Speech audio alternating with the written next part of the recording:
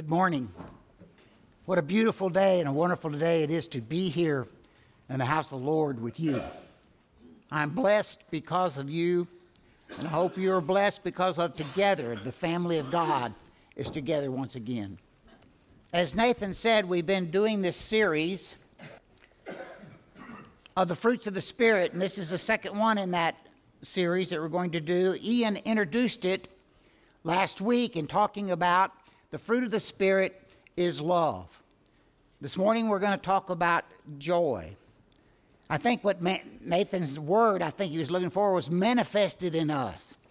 These things that the fruit of the Spirit is, it should be in our Christian lives. They require effort and work to get there. I mean, I don't know about you, but self-control is hard for me. So I have to work at it. It needs to be faithful. We need to be kind. We need to be patient. But those things don't just come naturally. You have to work at them. And you would think that maybe joy is not that way, but I think when you look through the lesson this morning, you'll find that we need to work at being joyful. These are my definitions, and as we go through the scriptures, I think you'll see that they're fulfilled. But joy is the hope of promises, both present and future. It requires faith. Joy comes from the fact that we believe that Jesus Christ died for our sins. We believe that there's a heavenly home for us and that God takes care of us. Those are things that bring joy to the Christian, and it requires faith. And we need to be glad of who we are, no matter what the situation is. It doesn't make any difference how our things are going here in this life. Our joy should be constant. The opposite of joy, just to have a phrase there, is despair. If we don't have joy, we have despair or we have hopelessness, especially as Christians. Now, I want to point out, and we'll talk about here in a minute, but joy is not happiness. Happiness is to feel good in the present, right now. I'm happy or I'm sad. The opposite of happiness is sad. They're not necessarily the same thing. They're not the same thing. Give me an example in the scriptures. In Hebrews, the 12th chapter, reading there in the first verse, very familiar group of scripture about let us run with endurance the race that is set before us, looking unto Jesus, the author and finisher of our faith, who for the joy that was set before him endured the cross, despising the shame, and is set down at the right hand of the throne of God. There is no one that would say that Jesus' body was happy, that it was beaten, and that it was nailed to a cross. There is no happiness in that. There is no happy in that situation. But the scripture said he was full of joy. Two reasons. The scriptures tell us he was full of joy, number one, because he obeyed his Father. And number two, because he was being sacrificed for the sins of mankind.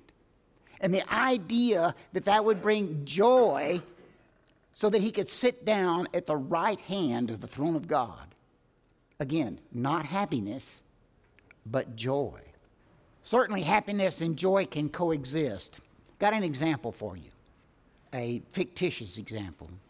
The grandmother told the preschool child, if you'll take your nap, we'll go to Brahms and have a scoop of ice cream. Child's happy, and he's got joy because anticipation that we're going to have ice cream. Sure enough, gets up from his nap, grandmother comes, gets him, says, let's go to Brahms and have some ice cream. They go there, and she gives him a scoop of ice cream. And she says, it's a nice day. Let's go outside and eat our ice cream. Well, he walked out the door and took a lick, and the first thing that happened is the scoop of ice cream went splat right there on the concrete floor. His happiness went from happiness to sadness in a half a second. But he was able to look at his grandmother and have joy because she's going to fix it. And she fixed it. So we find that happiness and joy can coexist, but they're not the same. Even in tribulation, Jesus said to his disciples, his apostles, blessed are you when men hate you, and when they exclude you, and revile you, and cast out your name as evil for the Son of Man's sake. Rejoice in that day and leap for joy. For indeed your reward is greater in heaven, for in like manner the Father did to the prophets. This, Jesus said, be joyous, rejoice that these things happen because that means you're doing the right thing.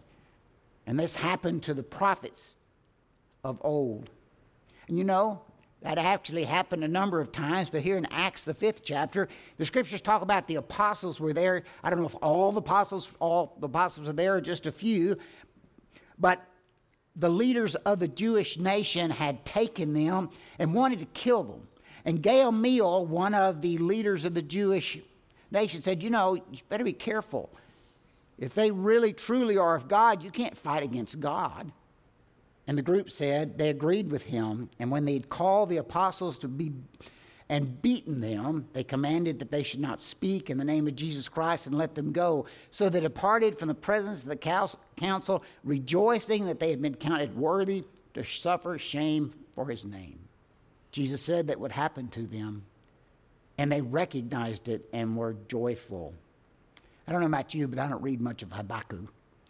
Habakkuk, the 3rd chapter, there in the 17th verse, it says, though the fig tree may not blossom, nor fruit be on the vines, though the labor of the olive may fail, and the field yield no food, though the flock may be cut off from the fold, and there be no herd in the stalls, yet I will rejoice in the Lord, and I will joy in the God of my salvation.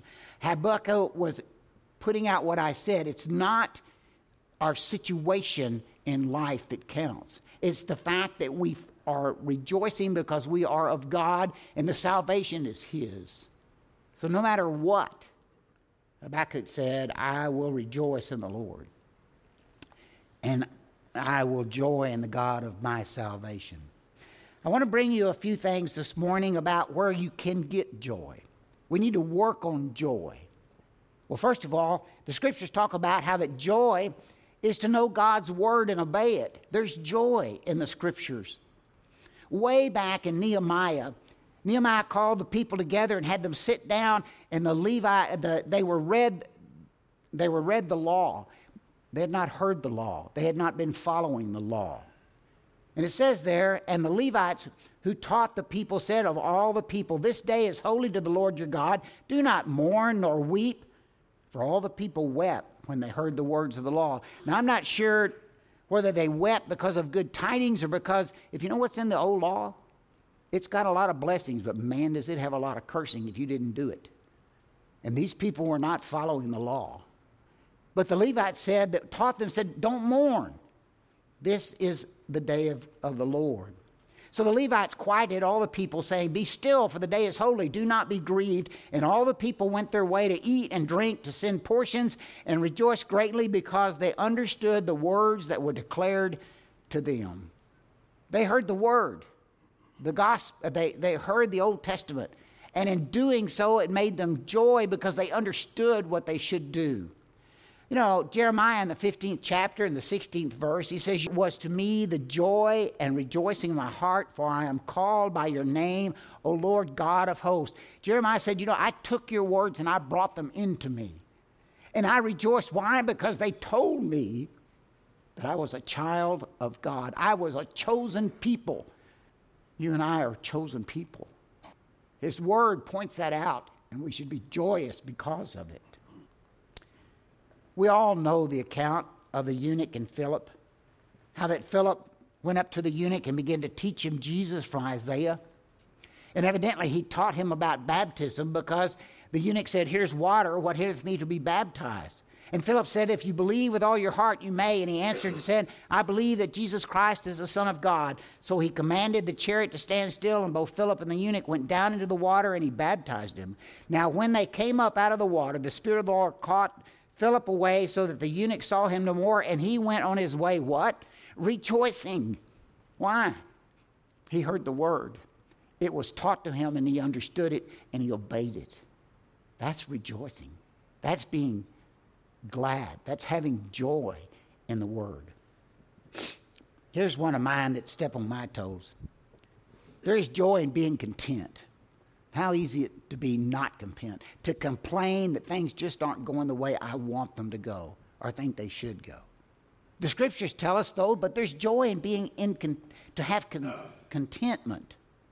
We know that Paul and Silas in Acts the 16th chapter, there in the 22nd verse, where it says that the multitude rose up together against them, but the magistrate tore off their clothes and commanded them to be beaten with rods. And when they had laid many stripes on them, they threw them in prison, commanding the jailer to keep them securely. But at midnight, Paul and Silas was praying and singing songs to God, and the prisoners were listening to them. They were in bad shape. They'd been beaten. They'd been thrown in prison. Prison was not nice. And yet at midnight, that wasn't an issue. They were praying and singing praises. The Apostle Paul later on in Philippians, the 4th chapter, talks about the fact of being content. In fact, he says, I have learned in whatsoever state I am in to be content. He was telling them there'd been lots of things happen to him in his life. I know how to be abased. I know how to abound. Everything and all things I have learned both to be full. And we know that I've been beaten, all those things. But he says, I've learned to be content no matter what state I'm in. There's joy in contentment. How about joy in doing good? This is something that humans understand. You get a good feeling when you help somebody. You get a good feeling when someone asks you to do something and you do it for them. Or you do something for someone and they didn't even ask. You get that good feeling. Well, there's joy in doing good that we find in the scriptures that tell us that. Way back in 1 Chronicles, the 29th chapter, we find that David had collected together all the stuff to build the temple. Solomon was going to build it because God said he wasn't. But he said in the 16th verse, O Lord our God, all this abundance that we have prepared to build you a house for your holy name is from your hand and is all your own. First of all, it's not mine and I didn't do it, David said. It's yours and everything that we got here is yours. I know also, my God, that you test the hearts and have pleasure in uprightness. As for me, in the uprightness of my heart, I have willingly offered all these things. And now with joy I have seen the people who are present here to offer willingly to you. He said there is joy in just looking at the people that are doing good, that are doing the things God wanted to be done. In the New Testament, in 2 Corinthians, the 8th chapter, he says, moreover, brethren, we make known to you the grace of God bestowed on the churches of Macedonia, that in a great trial of affliction, the abundance of their joy and their deep poverty abounded in the riches of their liberality.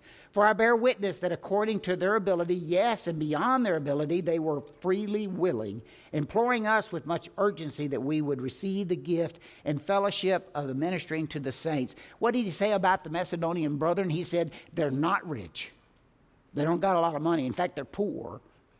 And he said they not only gave, they gave more than they had. But they did it willingly. They happily did it. Joyfully did it. And they couldn't wait. Urgency there that the apostles would take their gift and use it. The adage, it's better to give than receive. This week on CBS National News, there was a story there about a man, and I don't remember the town, but he was a city worker, worked for the city. So this is not a man that has lots of money. But he went about doing good, small things. He would help people here. He would pay for a little something here. He would help people there. That was just what he liked to do. So that he was in the line at a fast food place in his car, and behind him, he said, I looked in the rearview mirror and I saw a woman, and the woman looked distressed. She looked really sad. And so I told the man, I'll buy her lunch. And so he paid her lunch.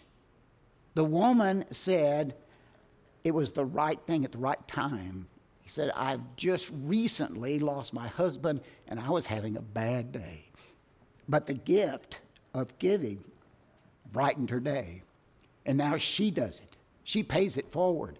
And she hopes other people do it, and they have become friends. Jesus said that there is blessings in just giving a cup of water. And this man did more than that. You don't know what you do when you do good, how it affects people. I don't know if you ever thought about this one, but the joy of being thankful. We need to be thankful of all that we are given. I ran across an account of a 93-year-old man in Italy. He was Italian, 93-year-old Italian. who got COVID, was in the hospital for many days, nearly died, but he recovered, as you see from this picture. Now, Italy is a socialistic medicine country.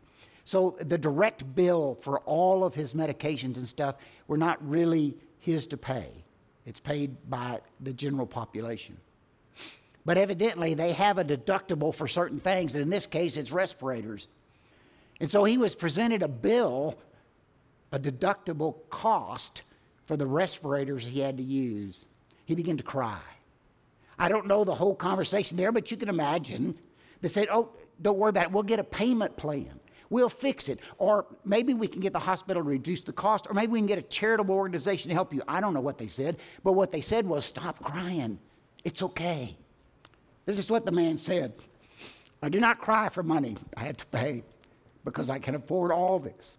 I cry because I've been breathing God's air for 93 years, but I've never paid for it. It takes 500 euros. That's give or take $500 to use the respirator in the hospital for a day. Do you know how much I owe God? I've never thanked God for this before. How much joy do we leave on the table every morning when we don't thank God for all he's given us? How much do we cheat ourselves as children of God, daughters and sons of the Most High, for the inherited blessings that he tells us we're going to have and his protection, and we don't thank him for it? How much joy do we lose in our life when we do not remember that Christ died on the cross for us, that our sins can be forgiven, and he stands as a mediator between us and God, covering up a lot of stuff. We lose those things because we don't have the joy in being thankful. In Deuteronomy, the 28th chapter, God said to his children back there, he said, because you did not serve the Lord your God with joy and gladness of heart for the abundance of everything, therefore you shall serve your enemy, whom the Lord will send against you in hunger and thirst and nakedness and in need of everything. And he will put a yoke of iron on your neck until he has destroyed you. Do you worship God with gladness and joy in your heart? Are you glad that you are a child of his? Are you glad that you have your sins forgiven? Excuse me. These allergies get to me after a while. You and I, as brothers and sisters in Christ, we need to be joyful. We need to be glad. We need to be happy because we worship the only true and living God and because he takes care of us. And of course, the joy of being his, it just reads from that. The joy of being his. In Psalms, the 5th chapter and the 11th verse says, but let all those rejoice who put their trust in you. Let them ever shout the joy because you defend them. Let those also who love your name be joyful in you. For you, O Lord, will bless the righteous with favor. You will surround him as with a shield. Let us rejoice because we trust in God. Do you trust in God? Be happy about it. Rejoice about it. Shout for joy. Let those also who love your name be joyful in you. Jesus to his disciples there in John the 15th chapter said this, if you keep my commandments, you will abide in my love, just as I have kept my Father's commandments and abide in his love. These things have I spoken to you, that my joy may remain in you and that your joy may be full. Keeping God's commandments, loving God, knowing that we're here, his, brings joy to the soul.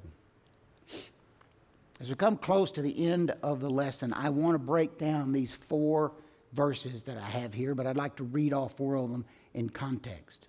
For this reason, we also, since the day we heard it, do not cease to pray for you, and to ask that you may be filled with the knowledge of his will and all wisdom and spiritual understanding, that you may walk worthy of the Lord, fully pleasing him, being fruitful in every good work and increasing in the knowledge of God, and strengthening with all might according to his glorious power, for all patience and long-suffering with joy, giving thanks to the Father who hath qualified us to be partakers of the inheritance of the saints in the light.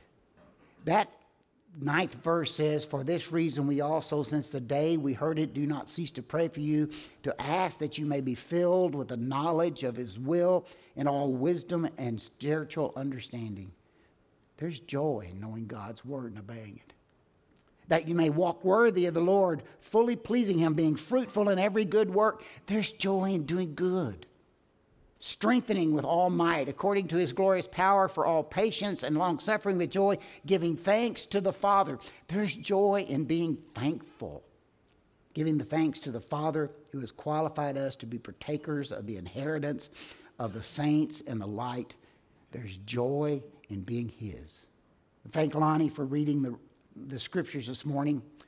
In our reading, in 1 Peter, the first chapter, the 3rd verse says, "Blessed be the God and the Father of our Lord Jesus Christ, who according to his abundant mercy has begotten us again to a living hope, through the resurrection of Jesus Christ from the dead, to an inheritance incorruptible and undefiled, that does not fade away, reserved in heaven for you."